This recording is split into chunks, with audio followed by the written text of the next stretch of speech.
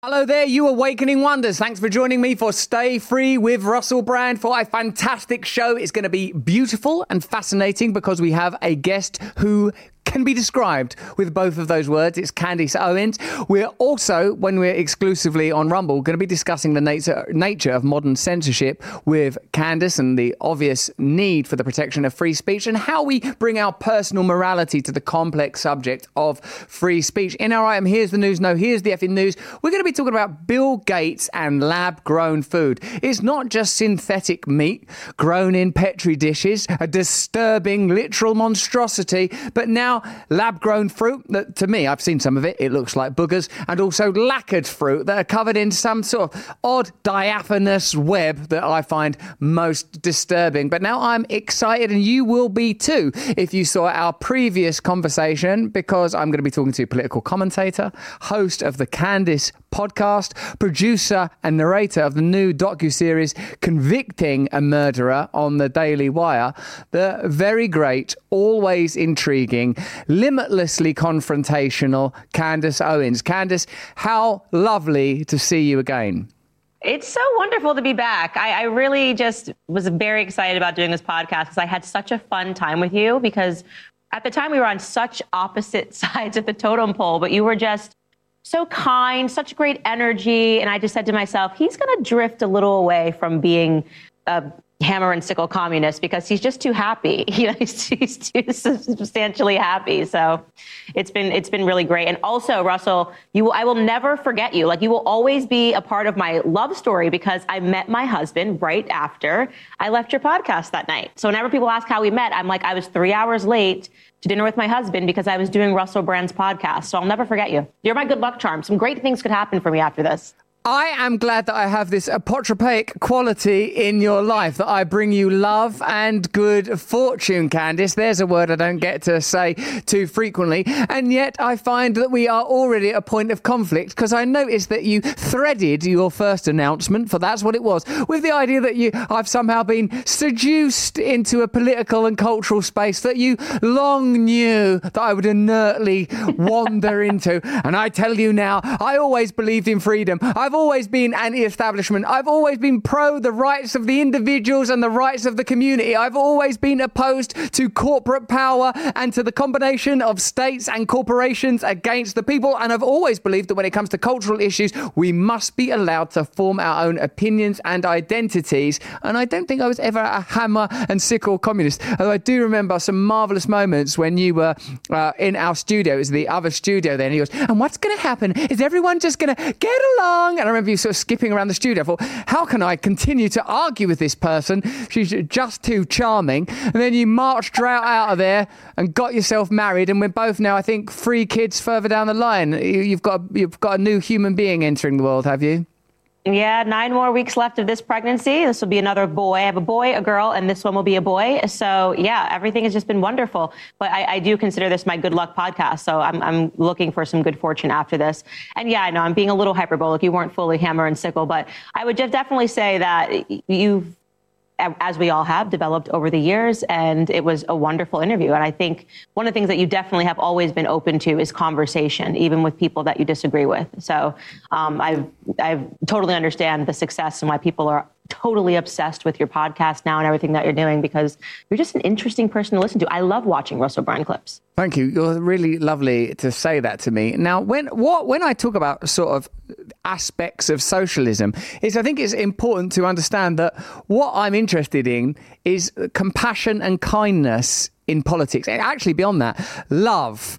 And how do we have systems that are able to convey quite basic spiritual principles, I would say, that are, common in Christianity and Islam and all great and minor faiths, when we look beyond the kind of cultural divisions that can easily arise from religion. What it offers us, I think, is the opportunity to infuse our systems of government and control with an emotional and spiritual quality. I feel that what we're living in now, in this sort of it's not right to say nihilistic, because there is so much charge when it comes to meaning in our political space. But what there is a lack of, I believe, is spirit and kindness. That everywhere we look, there is kind of deception, there is hatred, there is a lack of real vision. And I would say that that's prevalent throughout the mainstream, whether it's on the purported left or right.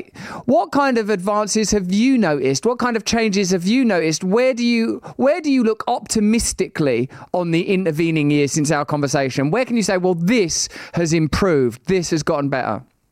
Well, so I think one of our differences, which we had early on, and I think we still hold, is I actually don't look for compassion and emotion in politics. I think that it actually needs to be extracted from politics. And I think that part of the reason is that we've moved away from logic and reason and objectiveness and more towards emotion and compassion, which is subjective, and that's why it's problematic.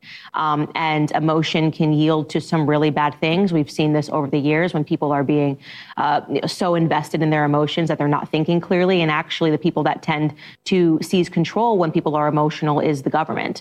So I am very much like, how I feel doesn't actually matter. We have to remain objective about these things.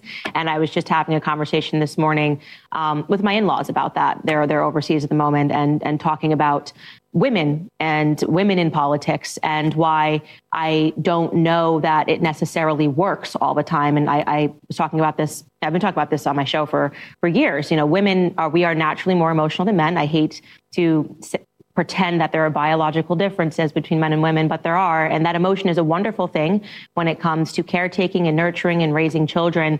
But I think in the political realm, we often have our emotions hijacked. And when they are hijacked, it can yield great evil. And I think we're in a circumstance where there's a lot of emotion being hijacked and yielding great evil. I agree with you that logic and rationalism are necessary for logistics, operations, and organisation. You can't organise a society based on, I feel very jealous, or I feel very joyful, or I feel very sad.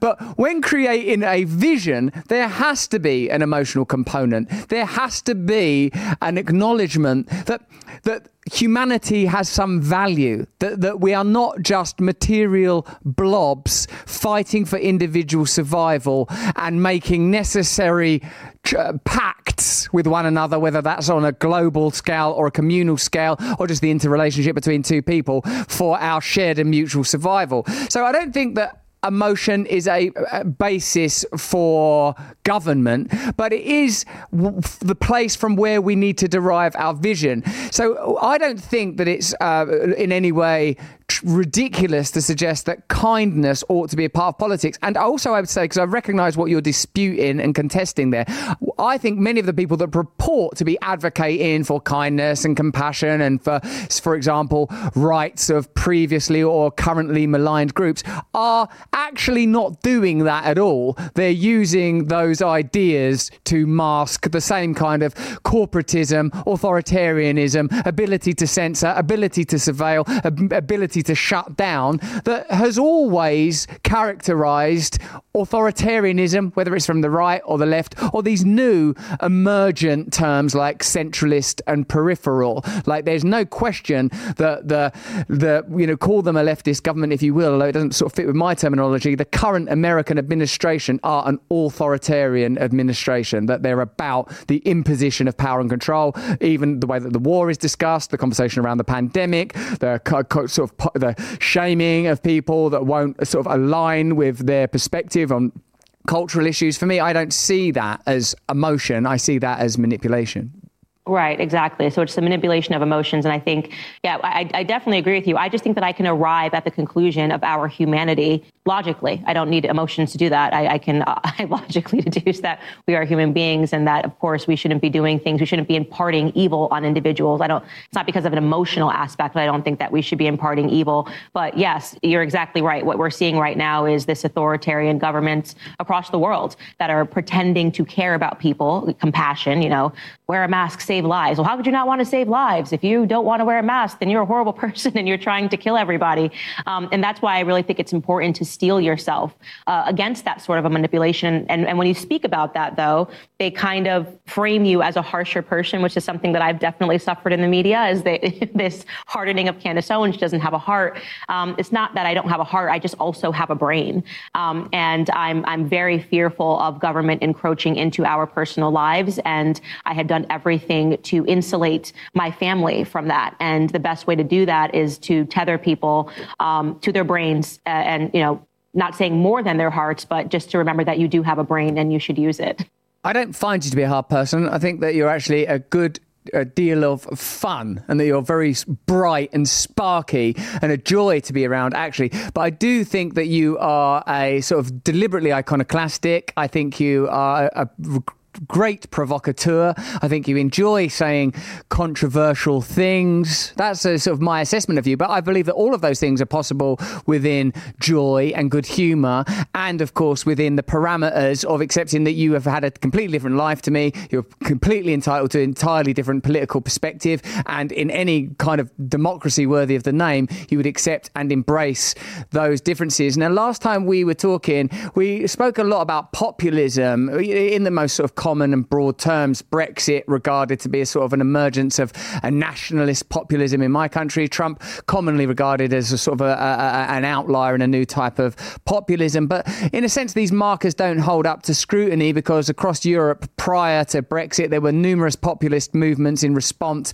to the 2008 financial crash. And in your country, sort of protest movements like Occupy, which I grant you was sort of a truly global movement, as that financial crash was also global. Would you argue now that populism and those populist events, Trump, Brexit, were not anomalies, but in fact the new normal? That what we're witnessing is a kind of an end of or at least a strong appetite for a different type of politics. Just one sort of conversational example, like, I think that Ron DeSantis, who's been a guest on our show, and I'm sure you've spoken to him, and I found him to be a delightful man, I understand is suffering in the polls because he is too much like a regular politician in a media landscape where what people want now are accessible, personable, identifiably anti-establishment figures like Donald Trump, and let's take, for the sake of this conversation, the emergent forces of Vivek Ramaswamy, who I know you're very fond of, and RFK, whose populism and popularity at least is another marker of change. Yeah, I think for me personally, the reason why I said from the very beginning it didn't matter how much money that Ron DeSantis had, that his campaign was going to be a flop, and that prognostication has proven true, it's not necessarily because he seems too much like a politician. It's because there's something about him that feels like he kind of checks which way the wind is going and maybe checks with his donors before he says something. And it really comes down to your gut instinct about an individual. And I think it matters. I actually think it matters. There's something that feels less trustworthy with him. And that's not to say that you need to be extremely personable and a great speaker. I mean, I actually find RFK interesting because of the work that he's done. And I'm obviously not a Democrat and I wouldn't vote for him. But I think that the work that he has done regarding vaccines and, sort of standing up to the medical establishment his entire life is something that's noteworthy. He's done something different. He's done something brave. And to hear him continue to do that is something that makes me want to gravitate towards him. I don't think any of us would say RFK Jr. is one of the great orators of our time necessarily. And so, yeah, people are responding to looking at an individual. I think they're taking what they're saying and what they're doing and wondering if this person will have enough courage, because it takes a lot of courage when you get into a position of power to stand up to the authoritarian, whether it's the CDC or any of the other bodies that they've created. And I just don't know that I feel that way about Ron DeSantis. Vivek Ramaswamy is doing a lot of different things. I didn't really think anything of him until I had him on my show. And I just had a very good conversation. I felt like, okay, I kind of understand who this person is. He's a true academic. He's extremely ambitious, but it felt more authentic. So, I guess you could say that could be something that has to do with the populist movement and people are naturally distrusting. But I think it's something else. I think it's gut instinct. And I think that people want to measure you against, did you stand up to this? Did you stand up to that? What is your actual record? And Ron DeSantis is a great governor. I have nothing bad to say about him. If I was living in Florida, I'd try to vote for him 10 times if I could. But I never thought that he was going to be able to have the same success nationally. Well, it wouldn't be possible to vote 10 times because, as you know, there are no problems with voting in Florida or anywhere else. It's one That's vote correct. per living human being, as has been well established for a long time now. I think it's not just about like oratory, but just authenticity more is what people appear to be craving now, Candace, that people are sort of starting to sense that our sanitized, empty, hollow political rhetoric isn't leading anywhere. Another thing, because you sort of, I guess it's fair to say that your position is generally a conservative, how do you feel when issues such as free speech and a broad and general anti-war stance appear to now have become conservative issues? There's been this extraordinary flip where the liberal peacenik cultural revolution, let it all hang out, let's smoke a doobie man party has become the party of have a war, don't question a war, don't talk about potential peaceful or diplomatic solutions. And obviously when it comes to censorship, the liberal democratic left it appears more censorial based on the relationships that have been demonstrated between them and the sort of social media sites, for example, and their use of various deep state agencies to control narratives. And in fact, just the continuum of censorship across successive administrations, Snowden onwards, So when the values like free speech and anti-war can become untethered from one side of the political aisle, what does that do to your position? And do you think it's a fair assessment to just acknowledge that these changes have taken place? Yeah, these changes are taking place. What I would say is the right is still very much pro-war as well. I mean, I think we saw this on the Republican debate stage where how many people were saying you had Pence, you had Nikki Haley. And this is why we talk about the military industrial complex, because it encompasses the left and the right. But speaking outside of the political players and just to the individuals, yeah, I think what's happening is I've tried to actually assess it is people that are left-leaning have actually always been emotional. And so what's happened, though, is the emotional arguments are now being transpired to make them support things that they've never supported in the past, right? So it still works, if you're saying, end the war in Vietnam, there's emotions, let's end the war, hippies, okay, we want this to be over. And now you're saying, well, no, go to war. Because think about the Ukrainian children, think about, how awful Putin is. It's still a hijacking of emotions, but the end result, I think, is actually different. So they haven't necessarily changed. They've perhaps grown more emotional, or I would say the media has grown just increasingly so focused on emotions all the time that they're not even thinking. It's just, how could you not feel bad for the Ukrainian children? How could you be so awful that you don't want to send billions? Who cares if there's no accounting? It's kind of going into a black hole and we're giving less to the people that are in Maui. It's your job to constantly care about something. Here is the current thing that you need to care about. That's really interesting because it makes you wonder if there's any actual principles present at all. Like that, if you have my position on being anti-war is surely at this point in evolution, we must be able to come to peaceful solutions. Surely this is our duty. And I would say that whether it's the Iraq war, Afghanistan war, Vietnam war, Korean war, current war between Russia and Ukraine. And in all of those wars, the death of civilians and children of all creeds and nationalities is appalling. When it comes to the subject of free speech, we were talking in the 1960s or whatever about civil rights movement, pro-women, gay, different ethnic minorities or cultural groups, when it was them spearheading that cultural movement, their free speech was important. And now I think free speech is, what the point of principles is they transcend an immediate agenda, isn't it? It's like your principle doesn't just sort of shift depending on what your objective is. Oh, I don't like war. Oh, actually, I do like war. And it seems that what's happened is that war has become packaged in quite unique ways. And I agree with your analysis that it's emotionally packaged. But what it appears what the genuine power behind it appears to be an ulterior or transcendent power, depending on your perspective, in specifically the military-industrial complex, are able to make sure that the American project remains a military one for economic rather than ideological reasons. And I reckon, I suppose, that that's a rational discourse and a rational analysis. But for me, it comes from an emotional place, because I think it isn't right to kill people and use violence as a way to resolve disputes. So it's a sort of a fusion of both emotion and rationale, because rationale can lead to genocide, brutality, and so can emotion. So, I wonder what you thought about that little moral snake's nest I've flung your way.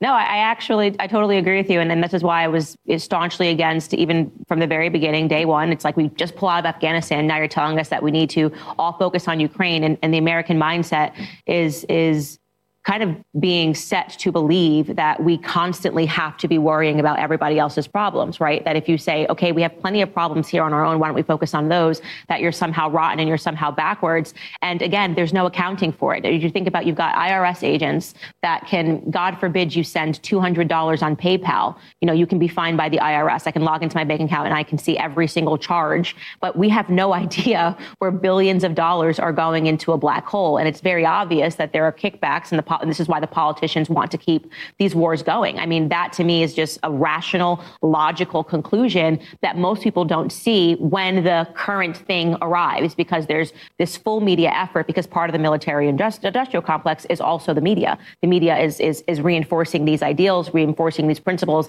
that we constantly have to be the moral police in the world. Quite frankly, I'd like to mind our own business. I don't know why we insist that the way that we want to live has to be the exact way that every single person in the world wants to live. I live in America. I like American values, I like American principles. I don't necessarily think that people in Iran and Iraq have to enjoy the way that I live or the way that I dress or the freedom that I want to express. And so they use this moral policing argument, and you saw this on the debate stage. It's one of the reasons that I would never vote for Nikki Haley, why Mike Pence I would not vote for, is because they say, no, it is our job. And they use these Cold War arguments, and this is why we must do this. And, Russia could become the Soviet Union again, when in fact it's us that has military boots all across the world. It's us that's actually encroaching into other people's territory. And people are completely delusional about that fact. And when you say it, you're public enemy number one. But I've been public enemy number 1 and 2 and 3 for a while now, so it's okay. You've been a lot of public enemies. Now, if you're watching this on YouTube, one of our glorious 6.5 million awakening wonders, tuning in doubtless to see a fiery spat between Candace Owens and Russell Brand. Candace because of her ferocity and libertarianism, and me because of my alleged, I think you said, sickle-waving socialist or hippy-dippy, airy-fairy, sparkle-covered, woo-woo, new age guru claptrap.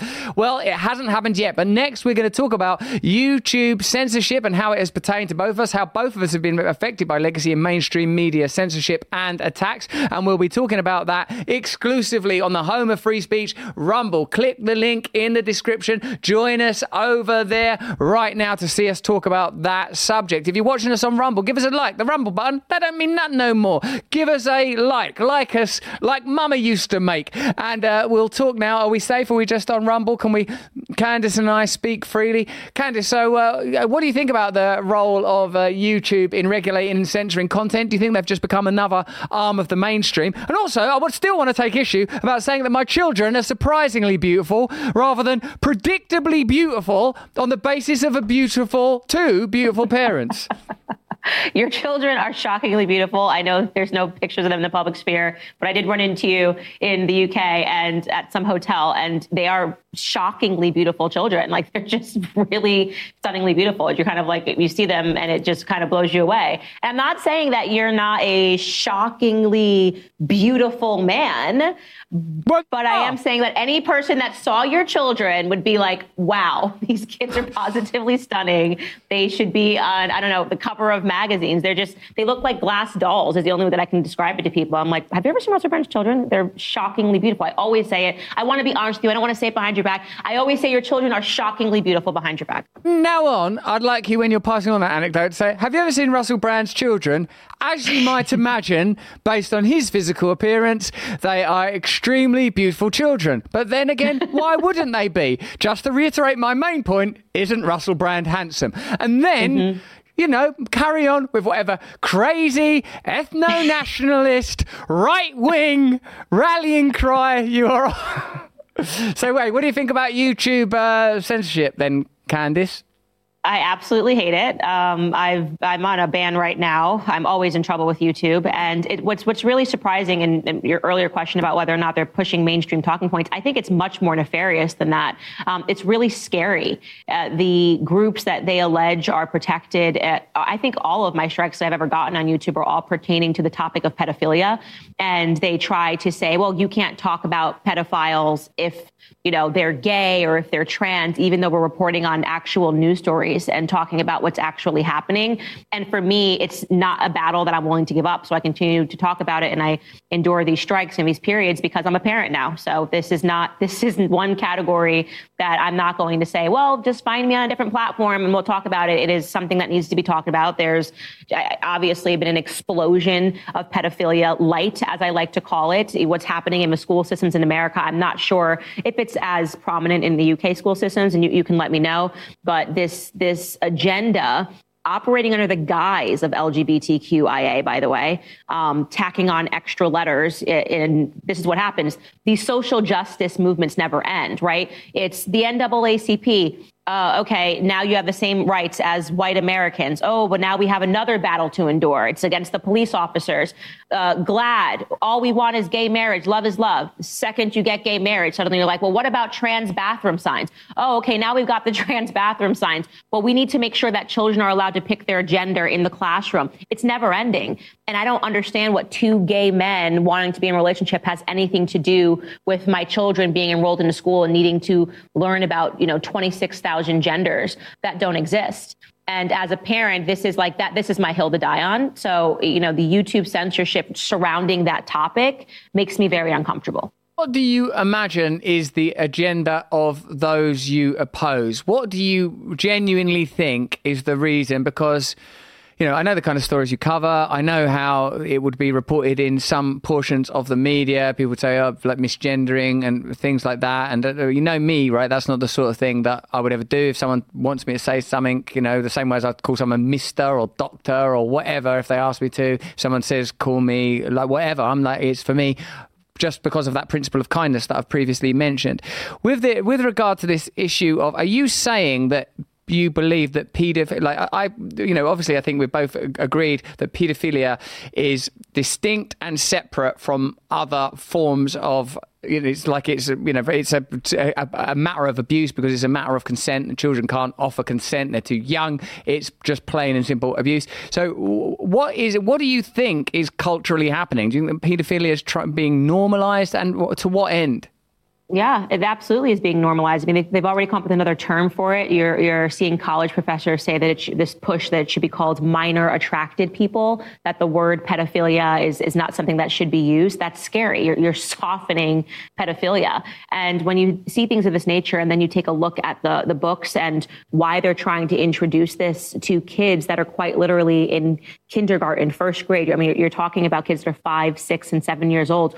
Why else would you want to talk to them about their private parts and their gender? It doesn't make sense. Teach my children arithmetic, teach them hard academics, and it's not about being accepting because you have children. Could you imagine if every single thing that they said you wanted to affirm? I literally yesterday woke up and my son said he wanted to drive the big car. Yeah, it's important to tell my child, no, he can't drive a car. And so by trying to say to kids, you actually are smart enough and you do have the autonomy separate from your parents to make decisions, what are we setting them up for? We're setting up the idea that you're an adult, you're a little adult and don't listen to your parents and your parents are backwards, which of course is the pedophilia thing is just going to be right behind it. And I've got my eyes on that. I really do believe that that's what's happening right now. My children happen to be quite good drivers and I have no problem with them driving either the big or little, they can do what they want in that vehicle. I mean, as you've said, they're so unnaturally and peculiarly and inexplicably good looking. Just got to let them do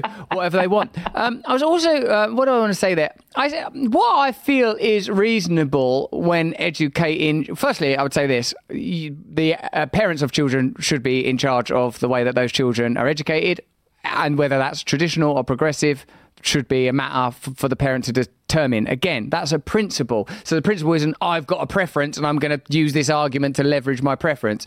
I don't but mind how other people raise their children. I wouldn't want other people telling me how to raise my children. So what I would say, possibly, aside from paedophilia, which is sort of, it seems to me pretty plainly wrong, that when it comes to offering different ways that a human being might express themselves or be, isn't the assumption that we live in a culture that doesn't allow room for debate or conversation, or at least hasn't historically, and a lot of assumptions around identity, around gender have been made that sort of began with something you touched on earlier, that women ought to be able to work in all roles and have jobs in, whatever sector. And, because even when you said a bit earlier, women are more emotional, I thought, God, I bet I'm more emotional than you. And I'm a man, you're a woman. I bet you're more logical and rational than me. I'm emotional. That's how I run. You know what I mean? And anyway, so I guess, look, a conversation about norms and the various ways that people might express themselves, I think, is healthy. But having said that, I don't think that anyone else should take precedence over the parents when it comes to, imposing ideals or ideas. So. Yeah, we need to be a society, of course, when you're governing for the whole, you need to be a society that governs based on the rule, not the exception, right? So yes, there are exceptions. Are there some men that are more emotional than women? Absolutely. But as a rule, women are more emotional than men. And we should be able to say that. We should be able to acknowledge that. And that's always been the circumstance. Women are drawn to certain categories that men are not drawn to. The way that men bond is different than the way that women bond. These are, again, rules. Of course, there are exceptions. I'm sure there are some women that are absolutely crazy about sports and absolutely love sports. But to then say that because we have these exceptions and we're going to now pretend that all of society needs to pretend that everything is anomalous, that's when things get crazy. I mean, you think it's an act of compassion to, if somebody comes to you and says, I'm this, to affirm them, or to, maybe not affirm them, but you're saying out of respect to, play pretend in a certain way. And for me, that's offensive to me, because what you're saying is, I don't mind how you live, but when you tell me that how you live now has to influence how I live and I have to pretend that reality doesn't exist, I find that to be very problematic. It's sort of like, if you meet a person who's suffering from, bipolarism or suffering from grand delusions, and they come to you and, they say something that is so obviously not true. But then they demand that you say that it is true. You're demanding that I lie, right? So if you want to go out and pretend that you're a woman and say I'm, I don't know what a Russell name would be, whatever it is, that's absolutely fine. But I don't have to pretend that you're a woman. I get to exist in the realm of reality. And so I find that to be weird when we're encroaching on people that are seeing things straight and as they are, and pretending that it's not kind if they don't want to play pretend. I'll play pretend with toddlers, I will, but not with adults. Wow. I suppose I see it as that there is an around language, there is an arbitrariness anyway when it comes to some of the terminology that's used, that language is convenience for identification. And if language has a different meaning to somebody because of the way that they feel, and I can make them feel better just by saying that, for me, that's easy and not that different from if someone had some sort of cultural tag that they would like me to apply, like seigneur, monsieur, or whatever. If someone says, for me, that I identify as female, or any form of identification, it just doesn't trouble me in that way. Now, I'm sort of open to your sort of rule, the type of analysis you apply to that, but I don't know why it sort of, what troubles you. Because calling me a birthing person, you're basically saying that I have to cease to exist so that men that have mental disorders can exist. right? That's very wrong. It's very wrong to pretend that I'm not different from you. You've been pregnant before, Russell. Do you think calling me a birthing person is, you've seen your wife be pregnant, you see what women go through. So the idea that I'm going to stop existing so that somebody can feel good in their head, it's just not who I am. I think it's very important to acknowledge the actual struggles that real biological women go through in the same way, and the hurdles that they have to go through. And as we start diminishing language, which obviously is what's happening now, they're starting to say, how do you're a birthing person. Men can breastfeed. No, they can't. Women breastfeed. Women go through that. It's a very hectic experience. And so I very much draw the line at that. And I'm very happy to be considered not compassionate or not emotional enough. And I think that the reason that movement has gotten so far, and now you actually have men invading into women's spaces, is because it started with one person saying, I'm just going to pretend to make you feel good.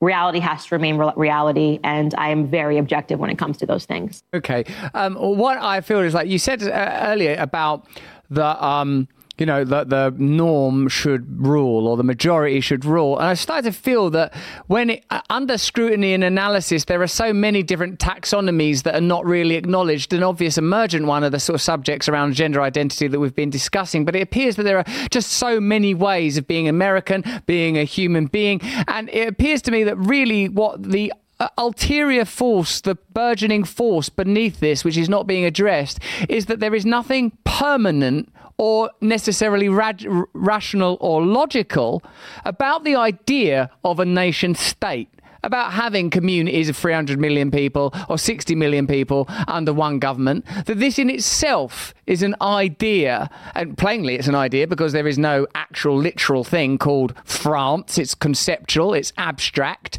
Same for any nation or community. And indeed, for hundreds of thousands of years, we evolved in smaller communities. Now, I'm not anti-progress or anti-technology or medicine or any of those great advances, but what I've started to suspect is that centralism, centralization, authoritarianism, gargantuanism, whether that's in the corporate world or in the state, are ways that you can create elite strata and control huge populations. What I believe in is maximum democracy that would, in my view, immediately diffuse the kind of conversations we're having. Like in sort of, if I was living in a community of 100 or 1,000 people and we vote, do you agree that if people want to be called a pronoun, we'll do it? And we go, yeah, cool. And then you're one, people go, no, we're not doing it. There you go, democracy. And we all accept and marvel and enjoy the many different ways, like you said earlier, that people might, you're happy if you go to Iran or Australia or Finland and find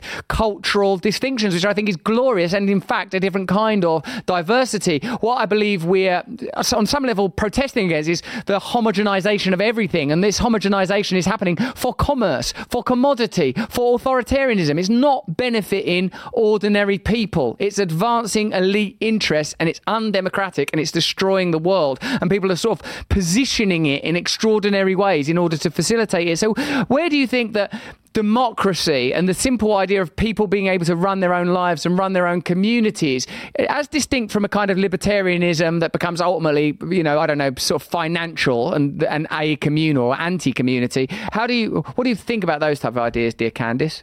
Yeah, I actually totally agree with you. And that's actually what makes America quite unique, is that we have state rights. And so you can kind of choose your tribe. I decided to leave Washington, D.C. and leave. I was also living in Philadelphia for a while because I realized that I don't identify with these people. I don't identify with the way that things are run. And I moved south. And it feels like I'm in a completely different country, just living here in Nashville, Tennessee, right? Completely different values. And it's all about finding your tribe. And you are correct that I think that we function better on a community level.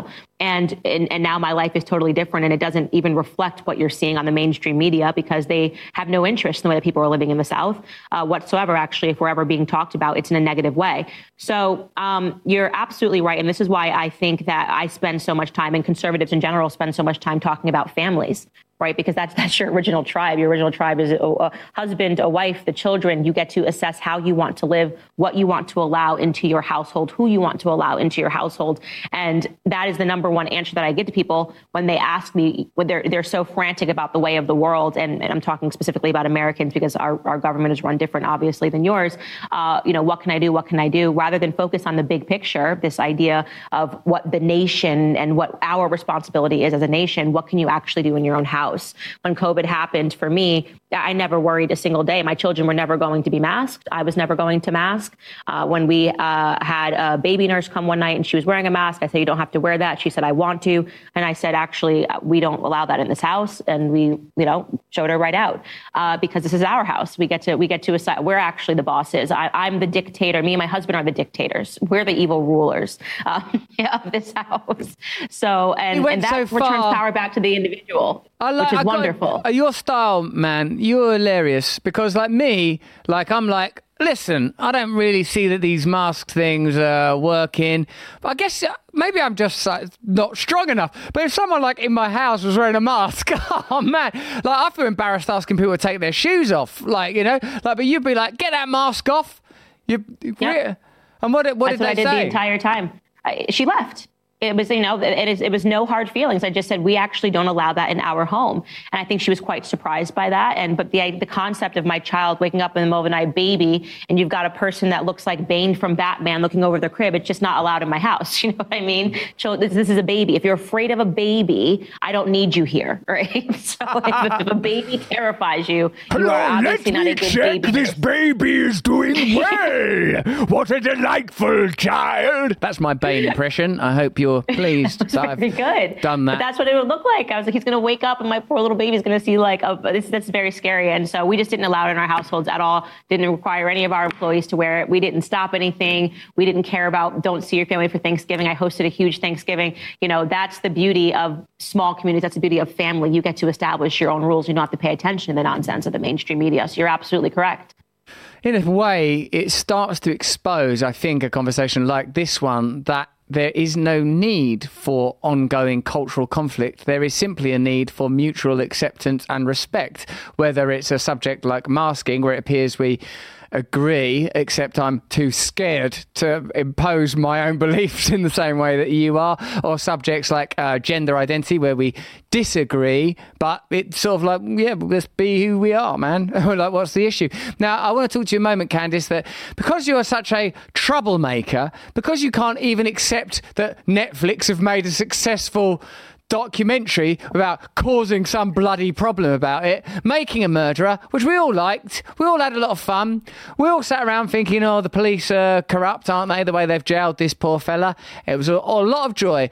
Now, you've made a new docu-series trying to ruin that for everyone else, haven't you? Trying to even unmask that, like that was a problem. Tell us about your new docu-series, Convicting a Murderer, and why you've done this and why you're such a troublemaker. I have to say, one of the things that I'm fascinated about is just the psychology of propaganda. And we've all fell victim to it at one point in our lives. I mean, there are so many things that I believed when I was in high school. And now I know that those things simply aren't true, but I adamantly believed them in my soul. And so in my political career or in my cultural career, however you want to spin that, I like the idea of a mass brainwashing that takes place because the media was able to present a piece. And so I obviously did the Black Lives Matter doc last year, and now Black Lives Matter is filed for Chapter 11, and people are starting to realize, I got really emotional and fired up about that. But, before BLM and George Floyd, there was this Making a Murderer series. And for whatever reason, we trust documentaries more. Like, we just set our preset to okay, the media might be lying, the news might be lying to me, but the documentary, they're documenting this, so this absolutely must be the truth. And the Stephen Avery case was absolutely fascinating. It was a global sensation. It put Netflix on the map. And you see this same dynamic that keeps playing out over and over again, where we are now interested in turning villains into heroes. And you see this on a fantastical stage, like, the movie Maleficent. Like actually, here's the real story, Wicked, Broadway play. Oh, actually, I know she was the bad guy, but let me tell you why she has a soul. Joker, actually, let's really tell the story of the villain, feel bad for the villain.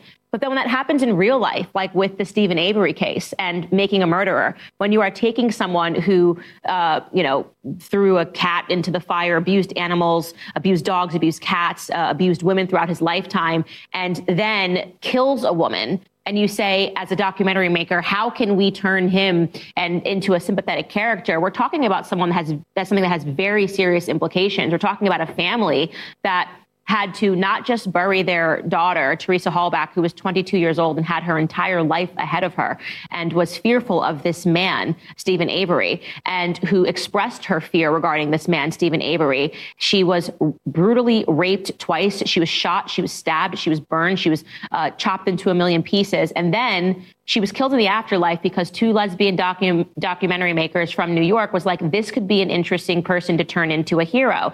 And what happened was the celebrities seized this, all the usual characters. Alec Baldwin said, the brother wasn't crying enough at the funeral, and created this monstrosity of this family getting harassed with conspiracy theories, some that the daughter wasn't even dead, that she was gone with the cows and in Mexico. It created a cult, a fan base, and people sending letters to Stephen Avery wanting to marry him in prison. It's very dangerous. This aspect of the media being able to turn villains into heroes when it comes to real life is very, very dangerous. And I'm very interested, and I always want to expose it, because the only way we conquer it is if we all realize that we're getting duped, that we're playing a part in all of this. That's a fascinating perspective and take. What do you think it is? What do you like? Because I've always thought that, in a sense, like a story that tells the Joker from a sort of semi-naturalistic and anti-hero perspective is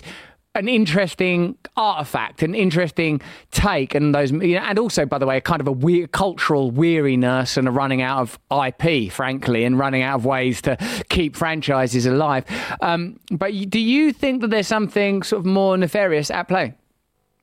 Yeah, well, I think that first and foremost, you're right. It's interesting. You're like, oh, yeah, this could be another take. This could be interesting. We're going to explore this. But I think in terms of the media, there's always been something more nefarious at play. I don't think it's a coincidence that all the late night talk hosts made these documentary makers stars, gave them Emmys, and told them, yeah, absolutely, this could potentially be true, and decided not to look over the facts. There was one UK host, actually, who from the very beginning called those women out and said, you're not telling everything about the case, but his name I can't think of right now. But I think for them, there was always an agenda, because in 2015, when this docuseries premiered, Making a Murderer, there was this sort of anti-police sentiment that was brewing, and they wanted to believe that the police, who are generally the good guys, were the bad guys. And we've seen how that's played up and how that's scaled over the years. And you see that when they were sitting down with Trevor Noah and these hosts on late night talks, Trevor did his thing and he's sort of said, oh, well, this is the one case where now white people can see how we've been, how maybe potentially the criminal system is wrong and rotten and locking them up because of Stephen Avery, and did his whole bit. And so it was also a way to racialize everything, which is bizarre because Stephen Avery was a white guy, but to kind of drum up this narrative. So I think that there is always a nefarious political agenda, and they seized upon this series to further divide people. And yeah, we're kind of seeing the consequences of that. But this is something that I'm just fascinated by.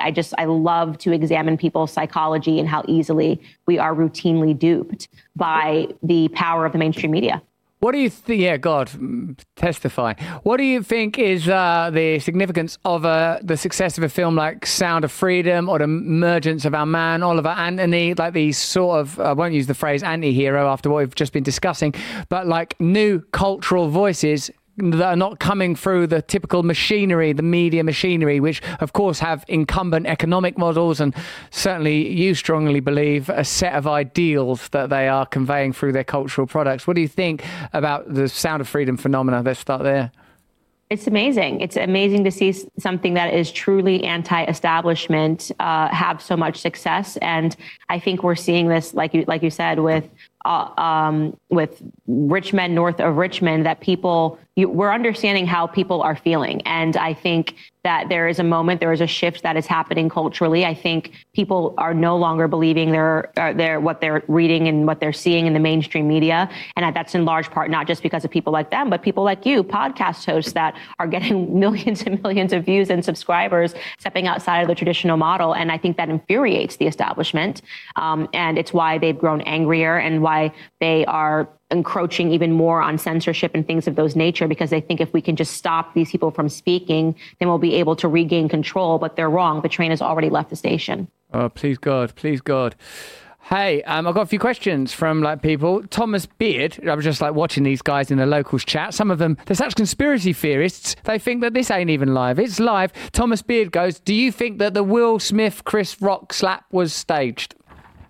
I don't. No, I think Will Smith is a broken man, and I think when I watched his wife put him on Red Table Talk and talk about how she cheated on him with her son's friend, and he sat there like a puppy. I was watching a man. It was very sad, like a tail between the legs, something that you should never see happen for a man. And I think he was broken. He had a moment. He wanted to show Jada that he was the strong, masculine man that she's looking for, and he did something stupid. Yeah, that's good analysis. Fair enough. Thanks. Michael L. Ross goes, do you ever plan to run for president because him and his family want you to? That's very sweet. Thank you so much. At the moment, I'm running behind toddlers. The family stuff is way more important to me. And I actually think that I have more influence outside of politics. I think the realm of culture is way more influential. And I'm just happy with where I am right now. You won't do it. Oh, wow. Gosh. Okay. Rich 2054. What is your personal view of the Lahaina fires, the local federal government response, and what's your perspective on big stars doing campaigns to raise money for that? Obviously, the federal response has been abysmal. And when you weigh it against our response to Ukraine and the united effort to make us send money overseas, it should really shine a light on how corrupt the United States has become. I don't have any conspiracy theories to offer. None of it makes any sense. It's very worrisome, and it's kind of hard to sift through it all at the moment. But yeah, absolutely a corrupt response is what I would say. Yeah, it's a weird one that. I tell you, it's interesting talking to you. Maybe I have changed. Maybe I have, I still disagree with you with loads of things, but I agree with the concept of you. I agree with the essence of you. Yes. I agree with the right for you to be you. And if you came on here one day and said that you wanted a different pronoun, I wouldn't even remark on it. I'd just go, yeah, right. I don't care. I'm happy. Love is love. Love is love. So, hey, listen, Candace, thank you very much for joining me. I hope you've enjoyed this conversation. Now, get out there in that world and have some fantastic luck. Last time you left a conversation with me, you went out and got a husband. Why not leap straight into polygamy? Go out there, get another one. Or a wife. Why not that? You've heard it here first. I'm off to get me another husband because that's just my luck after I do the Russell Brand show. So... Thank you so much for having me. It's always been so fun. Let's not make it too long next time. And I'm always in the UK, by the way. We could do this in person. I am married an Englishman, I know you did. Yeah. I don't think about that. Come and sit here. Come and be on the show. I'd love that. I'd love that. Yeah, exactly. Thanks, Candace. And stop saying that my children are I beautiful, but not unnaturally beautiful. Not like they're just they're like beautiful creatures. Like they're like perfect specimens. Because they would, guys. I'm telling you, it's bizarre. Obviously, because they would be. Candace's new docuseries, Convicting a Murderer, which is seemingly made just to annoy people, is available on the Daily Wire, of course, and you can watch episode 1 on YouTube. Her podcast, Candace, is available now. Switch on, switch off, many switching, switch on, switch off, switch on. Many switching, switch on, switch off, many switching, switch on, switch off.